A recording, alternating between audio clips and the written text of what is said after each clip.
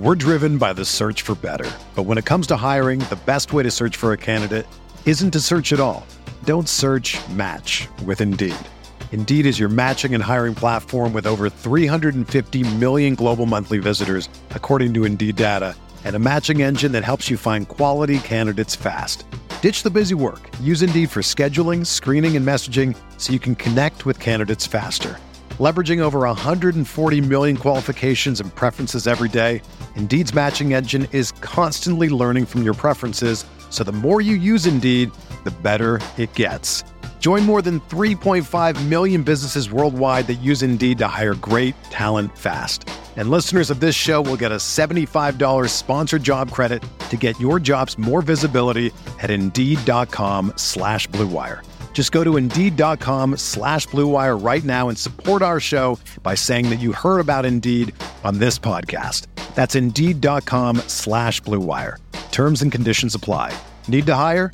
You need Indeed. Another day is here, and you're ready for it. What to wear? Check. Breakfast, lunch, and dinner? Check. Planning for what's next and how to save for it? That's where Bank of America can help. For your financial to-dos, Bank of America has experts ready to help get you closer to your goals. Get started at one of our local financial centers or 24/7 in our mobile banking app.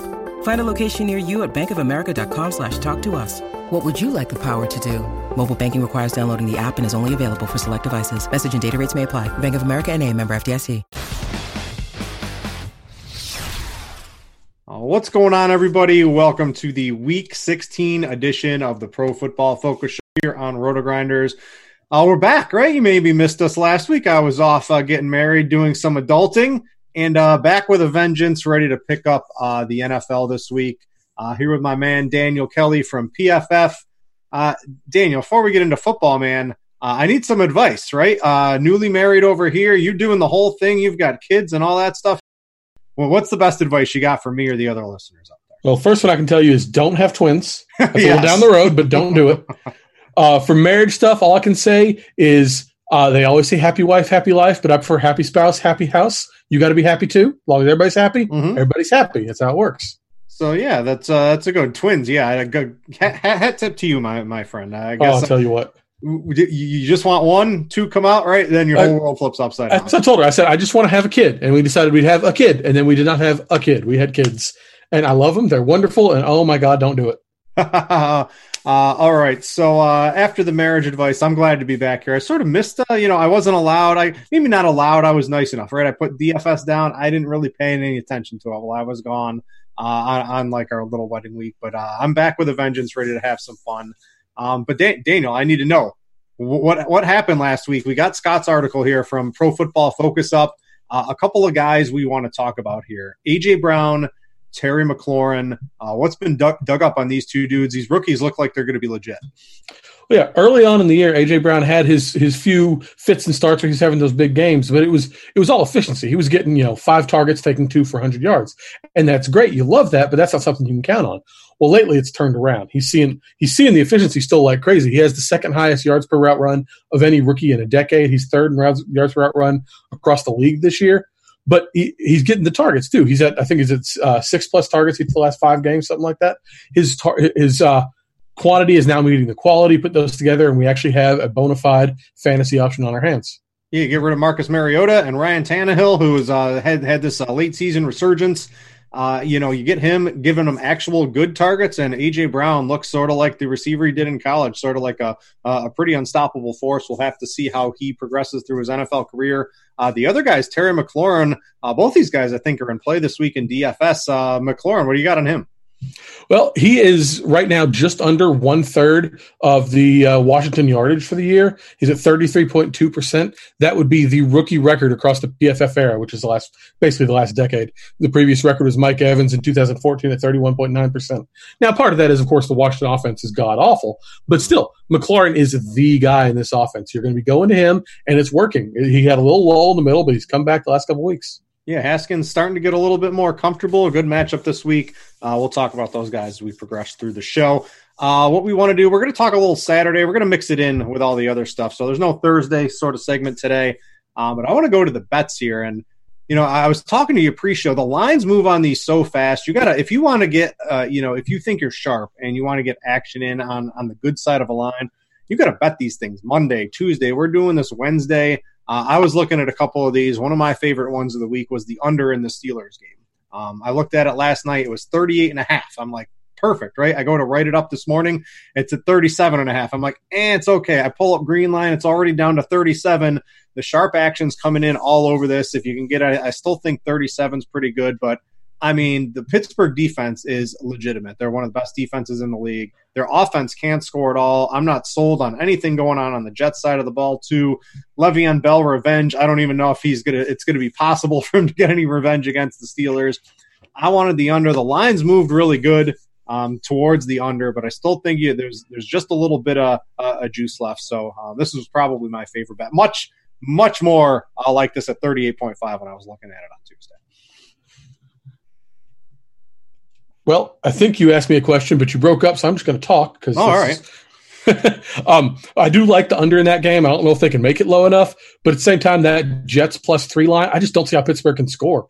We did just see the Jets sign Kenneth Dixon straight to their active roster, which makes me wonder a little bit Le'Veon Bell's health. But either way, I don't see the Steelers being able to score enough to cover a spread. So I'm going to go with the under and the Jets to cover in this one. Yeah, another game you like too. You want to parlay the under in this one with that Bills game. You like the Buffalo 6.5 side too. Simply you just can't. They're not going to score any points, so you just take the team getting the points because there's just not going to be any points scored in the game to begin with. We haven't seen the Patriots offense do much in a month now, so I don't know how they can cover a 6.5 point spread against anybody. The Bills might not score many points either, but if the final score is 10-7, the Bills covered, so we're fine with that. Yeah, and then the Tom Brady noodle arm, he's had trouble with that elbow, I think, for several weeks now. He can't throw. Julian Edelman, he isn't healthy. Who's actually going to catch the passes? So, yeah, I like Buffalo. I'm not expecting Buffalo to really have a big scoring game, but almost a touchdown. It is a road underdog. But, yeah, I think there's just not going to be many points scored in that game. So taking the team, getting the points, I think is pretty smart. Moving it to a couple of other games I was interested in. This over on the Redskins game. So it's 42.5 against the Giants. And I don't know. We just talked about Terry McLaurin. I like offense in this game. It's down to 41. So maybe there's some weather I'm not, that might be coming that I don't know about. But if it's down to 41 now, Daniel Jones is coming back. I think he's an upgrade over Eli. He's got legitimate targets all over the field. Saquon's back. The Redskins, Haskins looking good. He's got, maybe one real target, but there's enough guys to spread the ball around. AP's going to do his thing. This looks like a clear over to me. I just don't think there's going to be much defense in this game. Yeah, it's hard for me to not see a way they score a lot of points in this. It might not be pretty. It might not be fun. Jones might have 2 fumbles and 2 interceptions, but those can lead to points too. I think the over is a good call here. Yeah, I like that one. And then the other one is I just think Arizona, they're +10. I think it has come down a little bit here. Let me pull up and see what the most recent line is. I saw it at 9.5. Yeah, it's 9.5. I'll still take that one. I like the 10. That's one of the key numbers here, but I'll still take the 9.5. I just think their offense is good enough. The Seattle defense is bad enough. I got to make sure Christian Kirk plays. He sort of played through the injury tag last week. He's sort of doing the same thing this week. But I think Kyler Murray's good enough. Kenyon Drake's looking good. I just think the Cardinals are going to be competitive enough to cover that. I like that 10, but 9.5 still sounds good. I don't love that one as much. I can see Seattle just coming out and having that 1 seed in their sights and rolling over them. Arizona's been so inconsistent. All right. Well, we disagree. We agree on 4 and disagree on 1. I guess that's a nice ratio. Yeah, I'll take that. If we go 4 and 1 combined, hey, we're how do we do it? Right? How do we do it? All right. Let's go to quarterbacks. We're going to mix in some plays from Saturday as well on here. I guess we'll start off on this one. Just a take from you at each position on something about the Saturday games here. So what do you got for me on this early slate? It's a 3-game slate. DraftKings is $1 million tournament. A lot of people are going to be playing this. And it's some interesting games. We like the Thanksgiving slate had a bunch of crap teams plus New Orleans. This one is a very interesting slate. But I just want to talk a little about Josh Allen, who, we always talk about how high a floor he has and his rushing makes him fantasy relevant regardless. And that is absolutely true when he's not playing New England. He's played 20 games since he came back from injury last year, and his worst and third worst games in that time were the 2 games against the Patriots. He has scored a total of 10, or an average of 10.2 points against the Patriots, 21.5 against everybody else. I know we see his rushing. We think he has a high floor. I would not even come close to touching him this week. Yeah, just he's the goal line back / quarterback, but that Patriots defense, it's still pretty good. They're at home, and they know they have to play defense because I think they realize Tom Brady might be on his last legs, at least for this season. Maybe his down performance is a little bit injury related. Yeah, Josh Allen, Tom Brady, I'm not really interested in that. The question is, right, Daniel, how do we differentiate? Because everyone's going to be playing Watson, everyone's going to be playing oh my goodness, Jameis Winston, even though he doesn't really have any receivers. We can't really use any other quarterbacks this week. The ownership on those two is going to be so high. Do you see anything from that Rams game worth using? You could talk me into a situation where you could use Goff as a contrarian sort of thing, just because the 49ers have actually let up a lot of passing production in the last couple of weeks. It would mostly be contrarian. It would mostly just be to pivot off those big high-owned guys. But I can see the argument for it. All right, let's talk a little bit about Sunday. I'm going to start. I want to talk about Kyler Murray. Right? I mentioned I like that Cardinals +10, +9.5. Well, part of that's because I like Kyler Murray, who, a lot of people used him last week, apparently. I was gone, but he was the talk of the town, and he would have had a nice game if Kenyon Drake didn't steal all 4 of his touchdowns. So I think Kyler can have a pretty reasonable game here. Seattle's allowing the 4th most passing yards in the year, the 6th highest pass success rate. And looking at the PFF pass rush grades, right, they can't really get any pass rush. I know Arizona, that's one of their faults. They're 29th in pass rush grade on the season over at PFF. And they're the 2nd lowest pressure percent and sack rate on the season. So I think Kyler Murray's going to have some time. If he has some time too, he can scramble. I just think Kyler Murray's in store for a pretty good game. I like Seattle to put up points too, right? So I think he's going to have to pass as maybe in the 4th quarter, get some extra yards, maybe a garbage touchdown or something like that. But Kyler Murray looks pretty good to me. I know we've got Lamar Jackson. We've got a couple other expensive quarterbacks. We've got Russell Wilson, and there's some other guys you can mix in there. But, going down to Kyler Murray to save a couple of bucks off the high-end names looks pretty good to me. I like him as a tournament play, not as much in cash. He's been so boo and bust this year. This past game, first time all year he's had exactly 1 touchdown pass. It's all been 0 or multiple, and it's that high range of outcome is just, it scares me a little for cash games. But tournaments, I think there's a lot of upside there. Yeah, he's running. The running quarterbacks are like the statue of Phillip Rivers, right? You just can't really use those guys in tournaments anymore. You got to use quarterbacks that are a little mobile. And I think you want to talk about maybe the most mobile quarterback of them all here, Lamar Jackson. Yeah, it feels so boring to say. $8K on DraftKings. I don't know if you saw that price. He's expensive. Yeah, I did. He's expensive, and that's the down mark. But I mean, if ever there were time for him to come out for revenge, one of their 2 losses, that crazy loss against the Browns, he still threw for 3 touchdowns and ran for 66 yards against them. They're still trying to lock up that 1 seed. Yeah, I'm not going to touch him in week 17 because I assume everything will be locked up then. But I think one last time we're going to see a big game out of him this week, and I'm all for it.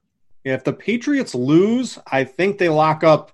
There's some the 1 seed, or maybe the Chiefs can still catch them. I think they lock up a bye, but they don't lock up the 1 yet. I think they still have to wait for the Chiefs to lose. It's going to be all hands on deck is kind of what I was going to get to for the Ravens this week. So I wouldn't expect anybody to sit. If they win this game, they have the 1 seed. They're going to be going all out. That $8K price tag.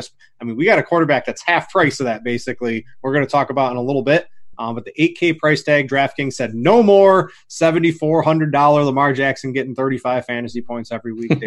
They jacked the price up. $8K is a lot for a quarterback, but you can make that work. We got some value at running back that's going to appear for sure. So keep your eye on him. I want to talk. I got another running quarterback. I mentioned I like the over in that Redskins game. Now, Stephen A. Smith, it's not Dwayne Haskins, right? The mobile quarterback that Stephen A. Smith thought he was. I'm talking about Danny Dimes. He can run a little bit. It's looking like he's going to be back. Good targets all over the field. Saquon's there. I worry a little bit. The Redskins pass rush is pretty legit, but they're 22nd in coverage grade at PFF, the 8th highest expected points added on pass plays allowed, according to our Gridiron IQ tool here at RotoGrinders. And I just think Danny Dimes, he has this ceiling ability. We've seen he can give you 13 or 14 DraftKings points, but he's dropped 30-plus multiple times this season. And I know they still don't have Evan Ingram, but there's plenty of ways for him to get it done. And I really think the whole key is going to be Saquon looks back, and I think the offense should hum against Washington this week. Yeah, his boom and bust games have been very predictable this year. It's if he plays against a team that has a good pass coverage, he struggles every time. And if he plays against a good one, if he plays against a good pass coverage, struggles. Bad pass coverage, succeeds. That's pretty much it. And Washington has a bad one, so I can see him having a big old game this week. Yeah, I like him. You got a couple other value quarterbacks here. We got Fitz, and let's hash out Will Grier. Not a very good PFF graded quarterback in the preseason. I believe I saw some tweets. He was the actual worst graded preseason quarterback, but I don't know. They need some evaluation. I think they're just going to let him come in and chuck the ball. So I think he's pretty interesting at 4,300. Yeah, 4,300 is the main selling point here. The Colts defense has fallen apart lately. They've allowed the most fantasy points to receivers the last 2 weeks, so you got to imagine Grier has a chance to take advantage of that. Our Scott Barrett absolutely loved Grier coming into the league. It's obviously gone away a lot because Grier took 3 months to oust Kyle Allen from the job, but everything that was there about him before still is there. We could see it. I'm not sold by any means, but at 4,300, you can afford to spend up a lot elsewhere, and it makes him interesting. Yeah, you get 200 and a touchdown, right? That's a horrible game for a quarterback, and he's almost at 3x. So that would give you 12 DraftKings points. Now, if he gets a couple of running yards, let's say he gets 2 touchdowns or 225, right? There's a lot of ways for him to get there, even with a mid-teen score, because now you're able to jam in Michael Thomas and Christian McCaffrey and Saquon and all that, and it's really interesting for lineup construction this week. So I think he's in play. If you don't want to go that deep, can I interest you in Fitzmagic? This is a very interesting game, right? Both these teams, I think, want to lose. Who wants to lose harder? Well, I can absolutely guarantee you Ryan Fitzpatrick never wants to lose. Yes, because we love agree. Ryan Fitzpatrick. He has put up 20-plus in 3 of his last 4, 5 of his last 7, 6 of his last 9. Dude has actually had a genuinely good season. They're the favorites, but they're only by 1 in a game that we could actually see a fair amount of points scored. And he, we talked about the rushing. He rushes more than you expect. He's actually the Dolphins' leading rusher this year, which is hilarious. And it's just that I think he's got crazy upside for the price. Yeah, I can definitely get behind Fitzpatrick, and I agree. If the Dolphins win, like they're have a very good chance of the 2 seed if they lose, or the number 2 pick, but they can drop really fast in the draft if they happen to win this game. So it's interesting. The players are going to want to win. They still have to put out good tape. And you mentioned Ryan Fitzpatrick certainly wants to win, and I would tend to agree with that. So I think he's very much in play.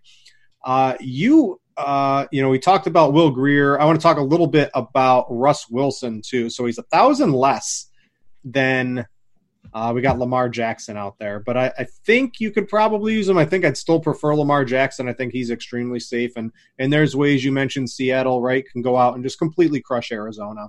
But I pulled these. Again, I didn't pull these. I found these on Twitter. I wish I put the name in my copy paste that I have here, but so this is the Arizona defense. They've allowed the most passing touchdowns, the most passing yards, and the 4th most rushing yards to quarterbacks. If I think Arizona can keep this game reasonably competitive, I think Russ might have to throw. Tyler Lockett's going to go nuts. Jacob Hollister is going to score at least 3 touchdowns. I've seen a chart on the internet that says that. So I think we can play Russ pretty easily. You can stack him with Lockett. DK's a little cheaper. You got Hollister. You can play Carson in the stack too. It's really easy to figure out which players you want to play with Russ too.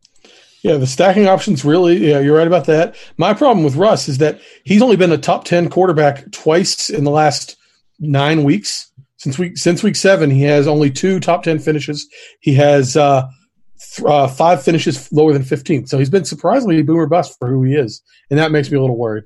All right. And speaking of bust, the point chasers, you say no to Drew Brees. Now, I like Michael Thomas, but you're telling me not to play Drew Brees?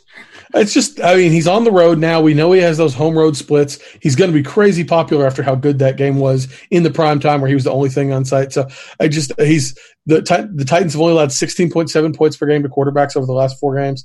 He worries me a little bit. I still think he's going to be good because he's Drew Brees, but I just don't think he's got that crazy ceiling this week.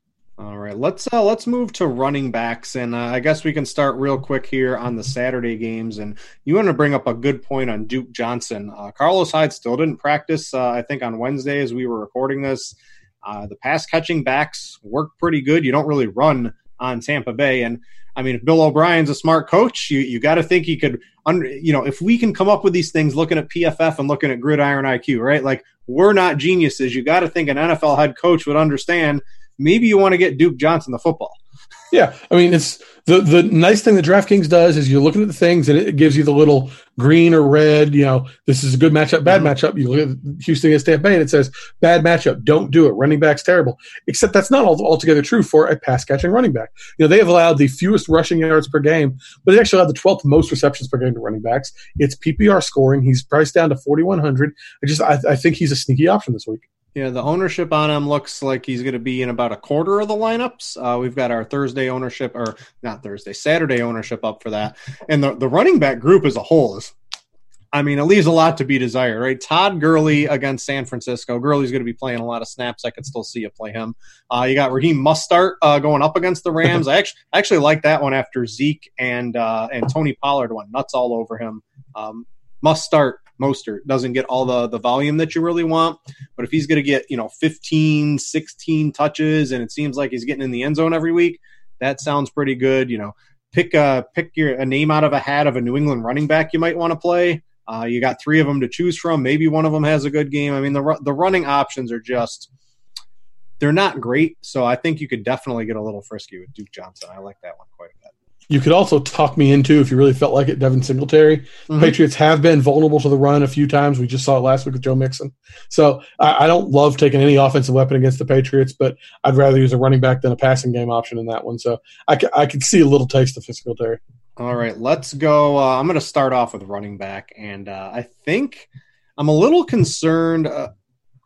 I don't know if concern is the right word. I'm a little worried about the overall effectiveness of the Carolina offense this week with Will Grier. We saw what we had with Josh Allen, and Christian McCaffrey was still able to do everything that he could do. But I don't know. I think the floor it's just we don't know what could happen with Will Grier when we already knew what was happening with Kyle Allen. So while I have no problem playing Christian McCaffrey, I'm taking the price savings, and I really like Saquon this week. He had that high ankle injury, and he just came back way, way, way too early for it. He's a beast, and he wanted to sort of suit up through it, and the coaching staff let him.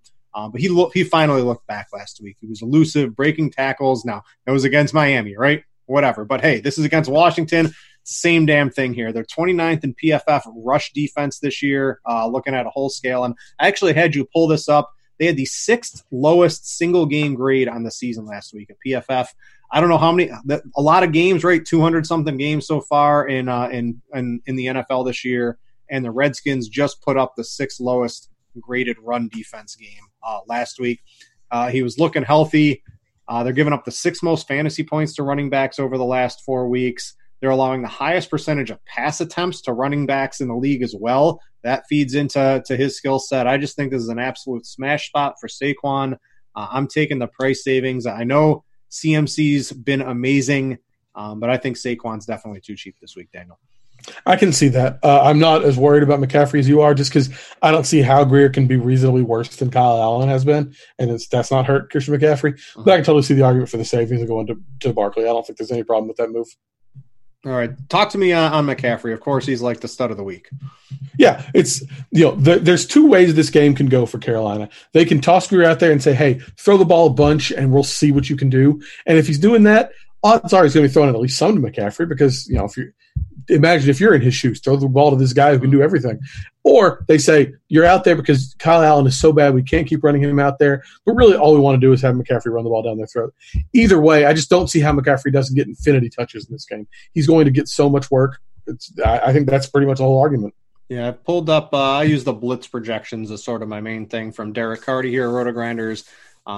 He's got about a 5.5 point lead over the next highest projected running back on the slate so far. So if you're looking for a ton of fantasy points, you can use CMC, the 10-1. It's a little bit of a discount from what we were getting at 10-5 earlier in the year. But I don't know. I'm really high on Saquon at 8-3, and that looks like someone I'm going to be putting some of my hard-earned American dollars on. I want to let you talk about Joe Mixon. I think we both agree on this. I think one of the things the Bengals are doing to lose is what's the most effective way to score points in NFL is to pass the ball. And they've decided to lose. They're just going to run the ball all the time with Joe Mixon. And this is against Miami. I mean, this is as good as it gets, right? Yeah, they've allowed the most points in the league. And since week 10, Joe Mixon's the number 4 fantasy running back. He's number 2 in PFF rushing grade and overall running back grade. So he's actually turned it on lately. People have forgotten about him because his early season was so bad. But he's been totally worthwhile lately. And I don't see any reason why that won't continue here. Yeah, even when they're down, they're still just running the ball because I think that the coaches got the memo. They're going for Burrow and they're running the ball. We don't need to see Andy Dalton throw the ball because guess what? He's not throwing the ball for us next year if we get that number 1 pick. So, the Mixon, he's 6,600, right? Like if you play Saquon or CMC with Mixon and then you play, let's say, who do we get? We got DeAndre Washington of the Raiders is going to be the value play of the week now that Josh Jacobs is ruled out. So you can make all those. Imagine if you play them with Will Grier. You can play Michael Thomas too. I mean, you could just make some really fun teams this week. So keep your eye on Mixon. I think he's going to be a key cog in a lot of my teams. A couple other players I want to talk about. I want to talk about Adrian Peterson with Geis headed to the IR. Old man is still strong at the end of the season. He's going up against the Giants. Giants run D is actually halfway decent, 8th in PFF run grade on the year, the 3rd in rushing success rate allowed. But Adrian Peterson don't care about your PFF grades, Daniel. I'm sorry to tell you that. He's going to get the ball, 15 to 20 times, I think, in this game. And if it's close, they're not going to have to go to Chris Thompson or anything like that. He'll catch a couple of balls, too. Not completely dead in PPR. I think AP, what is he? He's at 5K on DraftKings. If you're looking in sort of the mid-tier, seems like a pretty strong play to me. Yeah, I mean, they've been, other than the games guys came back, they've just been feeding him the ball constantly this whole season, since Callahan took over. So I don't see why it's going to change now. Is he going to be on a roster next year? Why wouldn't he be? Yeah, he's still playing good, right? I wouldn't want him to be a feared back, but if as this insurance policy like it was this year, I don't see any reason why not to. Yeah, I think some team. There's a lot of good running backs coming to the league, but I think doesn't he have a 2-year deal? I mean, isn't he still under contract for next year unless they cut him? Yeah, I haven't looked at I haven't gotten into my best ball mode where I'm looking at all the contracts for next year yet, but that'll be an interesting one to look at. I think he'll be on a team somewhere for sure. Real quick, DeAndre Washington, Chalk City, currently projected at 40% ownership in your favorite large field, low buy-in, GPP, anything. He's 4K on DraftKings.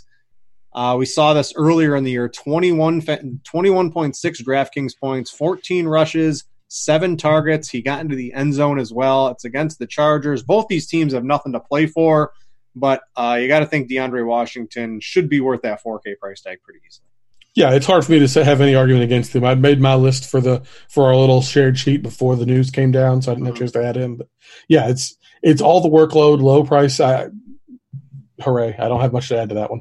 All right, give me a couple other value runners. You had a name. I didn't even realize this guy was possibly returning here, Kerryon Johnson. Keep your eye out on him. And then you've got what I think is a really sneaky play. I won't ruin it for everybody here, but what do you got on Kerryon?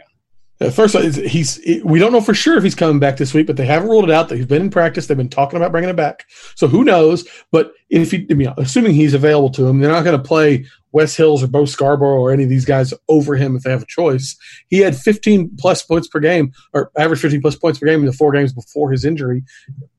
It's a long shot. It's obviously a long shot, but he's cheap. He's got a chance to play this week, and you got to like him. He's still such a good player. And the other one is Devontae Freeman. Playing the Jaguars, that matchup looks great. The Jaguars' defense has fallen apart lately, and they're what are they 7-point favorites against them? They're going to be running the ball. Yeah, Gridiron IQ on Roto-Grinders, right, is lighting up Green, and Green's good for the offense. It's Green on the Jacksonville defense. They're allowing the second most fantasy points to running backs in the season, the first, the highest over the past 4 weeks. You look at some of the rush stuff. It's like Christmas over here. 3rd in rush yards, 4th in success rate, 5th in expected points added, in EPA allowed on running plays. I mean, Freeman looks really, really sneaky this week, and with guys like DeAndre Washington, and we'll have some money to spend up. He's 6K, right? So the price tag's not that great. He looks super sneaky, so he's someone I'm certainly going to try to get some exposure to this week. Anything else you want to talk down on Zeke? Looking at some projections, Zeke projecting out pretty well. The Tony Pollard stuff last week, right? That was all in the second half when Pollard got a lot of his run. Why are you hating on Zeke so much? I mean, he's fine for cash. He's always going to have his workload. I just worry about his upside for tournaments in a game where you've got to think Dallas is going to come out throwing as much as they can against his Philadelphia defense.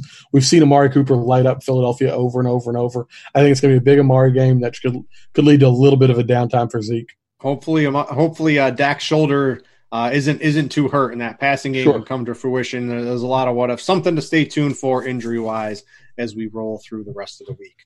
All right, that's going to about do it for the running backs. I want to jump into Scott's expected fantasy points article, one of the key things on PFF. If you're ever looking to try to get a good read on some fantasy articles, you've got to summarize. You read through all these and make sure all the T's are crossed and the I's are dotted and all the stats are correct. What do you got for me in here that we can kind of look forward to for this week? Well, the Bears actually have one of the league's best 1-2 combinations at receiver over the last few weeks. Since Taylor Gabriel got hurt, Allen Robinson has been the number one receiver in expected fantasy points per game. Anthony Miller's been 7th. In terms of actual points, it's 3rd and 11th for those two guys. So they're both lightened up. There's nobody else on this offense. Tariq Cohen's not doing anything. Taylor Gabriel's not back. Trey Burton's on IR. So it's just these two guys, and it's really working for this team. I know they're not on the main slate this week, but if you're playing anything that includes Sunday night, I like both of these options. Yeah, you got a nice little note here, too. So I play like the Saturday through Monday slates, like all the games. Give me every single game. Give me as many opportunities for my opponents to make mistakes here. And there's a note from Scott. Miller runs a lot of his routes on the slot. Kansas City's best against outside receivers, but bottom 10 versus slot. So if you're looking for a sneaky play and you can get access to some Anthony Miller, take a look at that. I think that was one of the big standouts for me as well, reading through the article. What else is in here that you want to? I don't see a flow chart. He's got Jacob Hollister in here. We all knew that. We'll talk about that later. But what else is standing out? Well, I know everybody's talking about it, so it's not exactly a sneaky topic. But Tyler Higbee's so interesting. He has 100 yards in 3 straight games. Only tight end do that all year long. Now we don't know for sure if Gerald Everett's out for this week, but assuming he is, as you know, it's not a great matchup against San Francisco, but I still love Tyler Higbee. Yeah, I think I saw that Everett was practicing in some form of a limited form. I don't know if he's going to play, but that is I don't know. How do they not just give Tyler Higbee the run when he's got 3 straight 100-yard games? Coaches do stupid things. Who knows what they're going to do? But I don't think Everett's going to get his starting gig back. I think this is Higbee's now. I'd be curious if they just go 2 tight ends so heavy and we see less Cooks, less Kupp. Yeah. All right, let's jump back into the position by position, and let's go to wide receivers. There's a lot of good ones this week. Actually, a lot of the good ones are actually off the main slate, and some of them have even been injured. What do you got for me for the Saturday slate, right? We've got Woods, Kupp. Kupp had a couple weeks ago, he only played a real limited amount of snaps. Last week, he kind of jumped back up in snaps there. What are we doing there? We just need all the ownership's going to really concentrate around that Houston-Tampa Bay game. We got to try to find somewhere to be different in tournaments. Yeah, and I'm interested in both those two guys. The 49ers have this impression as being this ridiculous defense, and it's been a very good defense all year. But the last 2 weeks, only Indianapolis and Carolina have allowed more fantasy points to receivers since this 49ers team. Part of that was Richard Sherman was out for one of those games, and he's expected back, so we'll see. But either way, this is not quite the stout defense that we'd expected for most of the year. They have a lot of injuries. Woods is 4th in targets per game over weeks 10 through 15, 3rd among receivers, at least 9 every single game. So Robert Woods is getting a huge workload. That makes him very appealing to me. Yeah, keep an eye out if you're trying to get a little different on that Saturday slate. Don't just – we all like that Tampa Bay-Houston game, but try to think a little bit outside the box, a 3-game slate. There should be some really big leverage spots, in my opinion, if you're playing the tournaments over there. To the main slate – all right, I got to talk Michael Thomas. I mentioned I like to look at the blitz.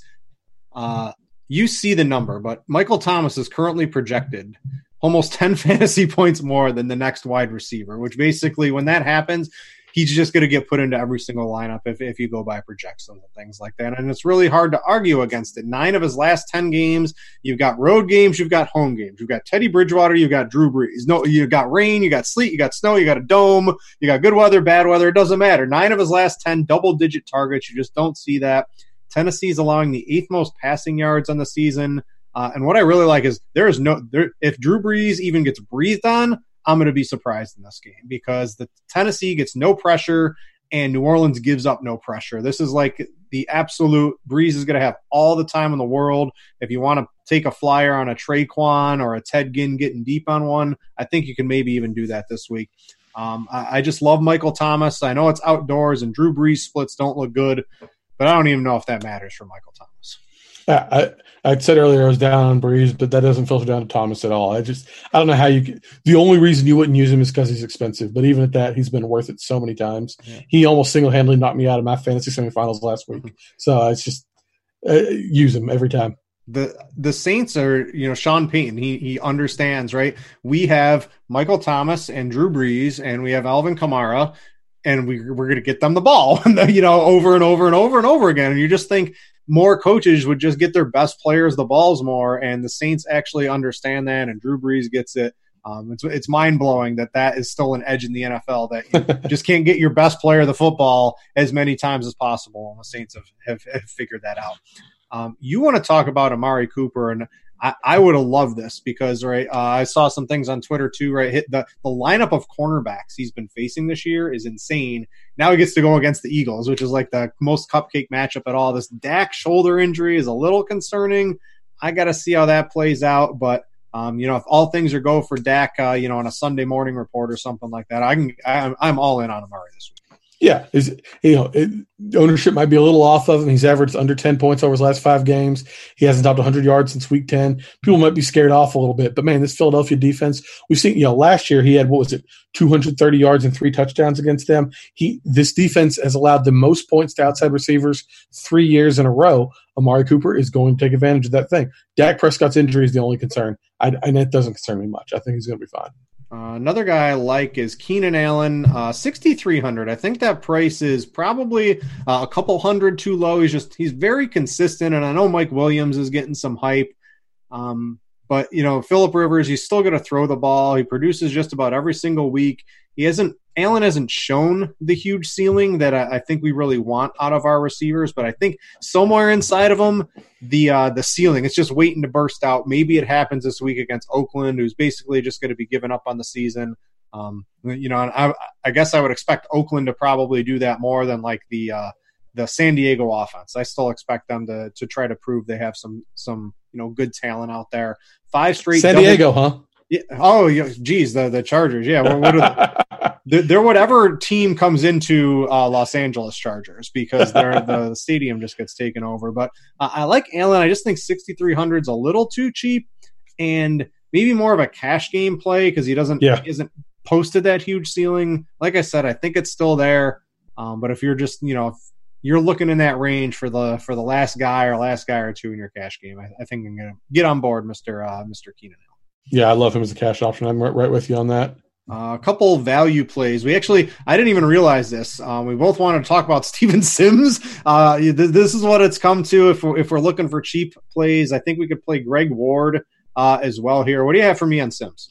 Well, it's just out of nowhere. He has 18 targets the last 2 weeks. That includes 11 last week. 14 million targets in that time. I mean, there's nobody. Trey Quinn's on IR now. Paul Richardson's on IR now. They don't have any tight ends. They don't have.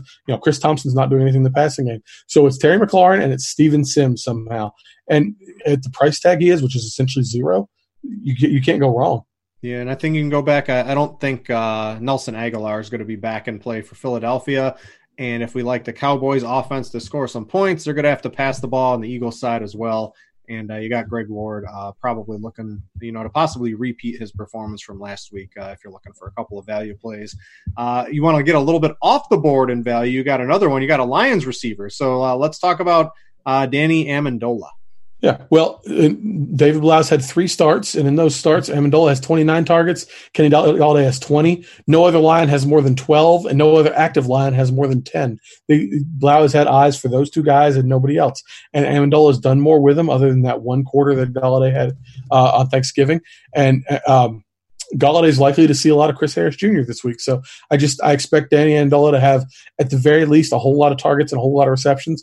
Maybe his yardage isn't high because he's just not a big yardage guy, but I think there's a lot of upside there as far as the receptions go. All right, I want to talk Terry McLaurin. I like the over. I talk Daniel Jones. I talk Saquon Barkley. Now I'm going to talk Terry McLaurin. He's the clear number one wide receiver out there. Haskins looks like he's starting to get a connection back with him again. The Giants' fourth worst pass coverage grade as a team, seventh highest expected points added as a defense on pass plays. They just let Janoris Jenkins go. He's actually been good this year, so who knows what this team's going to look like in the secondary now. McLaurin looks like he's primed to score this a deep touchdown, maybe catch 6-7 passes along the way this week. So I think McLaurin. What would you rather have? I think McLaurin is right around that Keenan Allen price range. It might be $6K instead of $6,300. McLaurin or Keenan Allen on a cash team. I think it's very clear who you want to turn. Cash team, I want Allen. Tournament, I want McLaurin. Yeah, let me see here. Let me make sure I have these prices correct. I always like to double check. Yeah, McLaurin is. Yep, $100 difference. Yeah, $100 difference. So I think it's pretty clear. Allen, I don't know. You can convince me to play Terry McLaurin in a cash game this week. I don't think it's huge either way, but I think if I'm leaning, it's Allen for cash, McLaurin for tournament. But I wouldn't fault anybody who argued with me on that one. All right, bring the fire. You got a couple of duds here, and these have been some very, very popular DFS plays over the past couple of weeks. Well, Devontae Parker, he's actually skyrocketed in price now. He's up to the sixth highest price wide receiver. A lot of that's because a lot of the big receivers are off the slate. But regardless, that's an expensive receiver. For him to hit 3x scoring, he's got to get to 20 points. The only two receivers have hit 20 points against the Bengals all year long. There was that Cooper Kupp 220-yard game in week 8, and then there's Deebo Samuel in week 2. And that's it. The Bengals have not allowed a lot of points to receivers. So I don't think there's a lot of upside to Parker this week.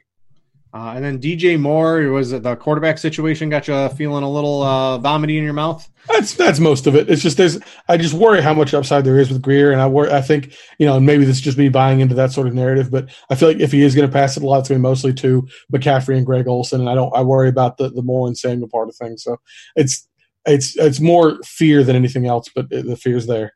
All right, tight end Saturday slate. I have pulled up our projected ownership. Take a guess. George Kittle early. This is the algorithm taking over, right? There's no human interaction. Guess George Kittle's ownership for the 3-game slate. Good Lord. 70. 60. It's at 60% right now, which I think is probably a smidge too high because I think a couple of the other guys are going to gain some steam, namely, especially Higbee if Everett gets ruled out or, Higbee's going to retain a starting role. But what are we doing at this position? Kittle, Higbee combined eating up about 65% of the ownership 75% of the ownership on the early round. Yeah, you can't use a Patriots tight end because they've done nothing. Matt Lacoste is getting 2 points a game. Benjamin Watson 1. There's nothing there. Dawson Knox has not done much for Buffalo. Darren Fells had that big hot stretch for a while, but he hasn't topped 2 receptions of 24 yards since week 8. Jordan Akins has done even less. We may see O.J. Howard pop with all these injuries in Tampa Bay, but unless you're using O.J. Howard, I don't know how you can go away from the Higbee-Kittle combo or Everett if he's back.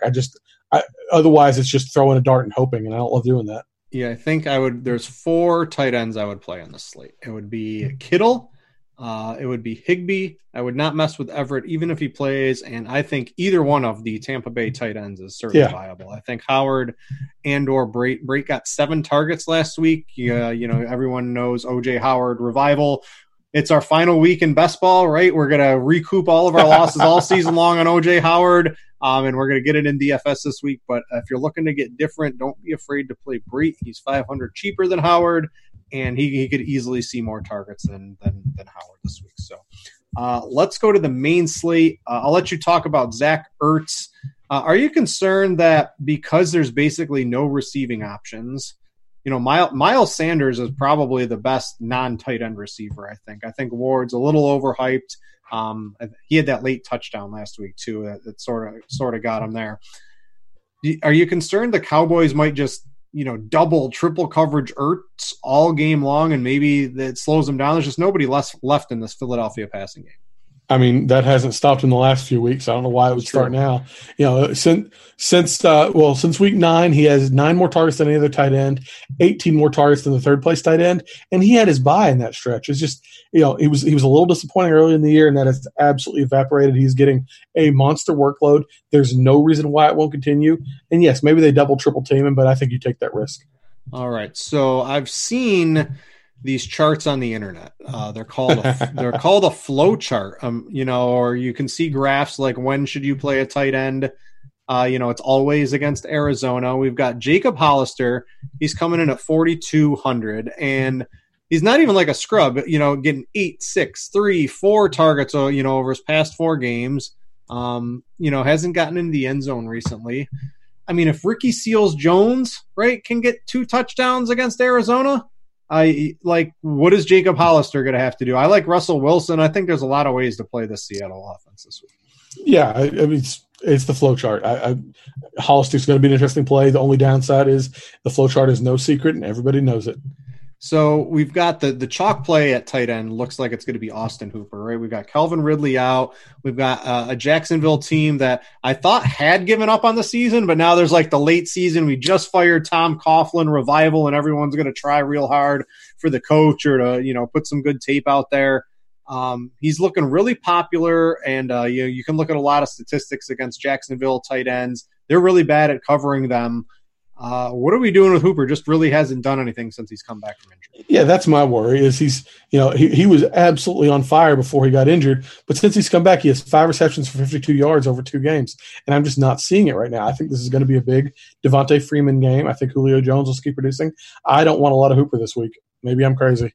Yeah, it's just something I'm going to have to reevaluate. I mean, you got Hunter Henry, who's just disappeared from the Chargers offense. I don't think that's going to keep that way. I think he's slightly interesting. You've got Ertz and Waller and Andrews and Jared Cook. I think you can – there's quite a few tight ends I think you can play this week. But, Hooper looks like he's going to be really chalky. I've been doing my series all year long on, like, the large field tournaments. If there's ever, like, an extremely overweight owned tight end, that's basically an automatic fade. Now, it's not worked every time you've played against Tyler Higbee in the past couple of weeks, but in theory, you should really be fading those type of super high-owned tight ends. They just usually don't get there unless their name's Tyler Higbee. One other guy I wanted to point out is Mike Gesicki. You liked Ryan Fitzpatrick.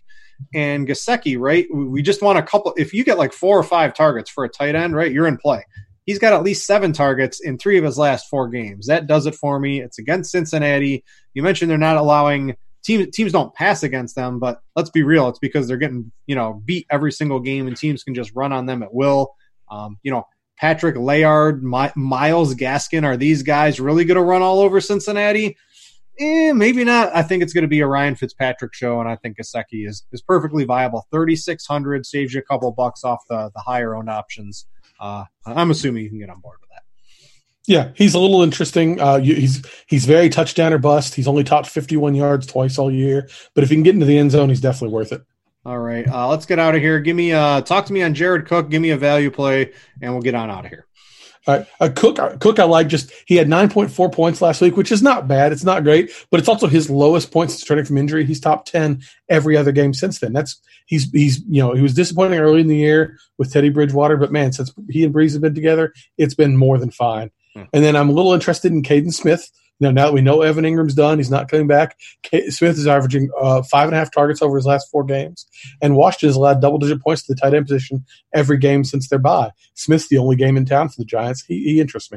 Yeah, Cook, I mean, you get 9 fantasy points in a game as a tight end. You're crushing it in DFS in this day and age. So I like Cook, very consistent until that last game. And at 5,000, looks like he has a pretty strong connection. It's Michael Thomas, it's Cook, and it's the running backs in that totem pole of targets for Drew Brees. And it's just a really concentrated offense. So I can certainly get behind him.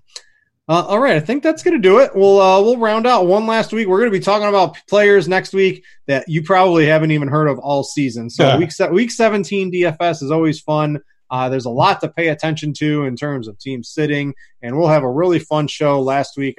Daniel might not make it. We might have a guest appearance from that other guy at PFF that used to do the show.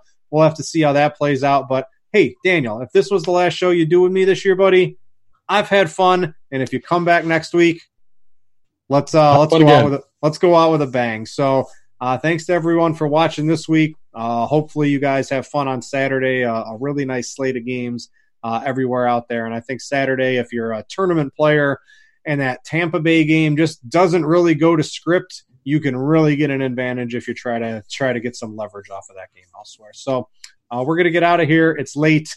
Daniel, we're going to bed. I'm Britt, and we out you.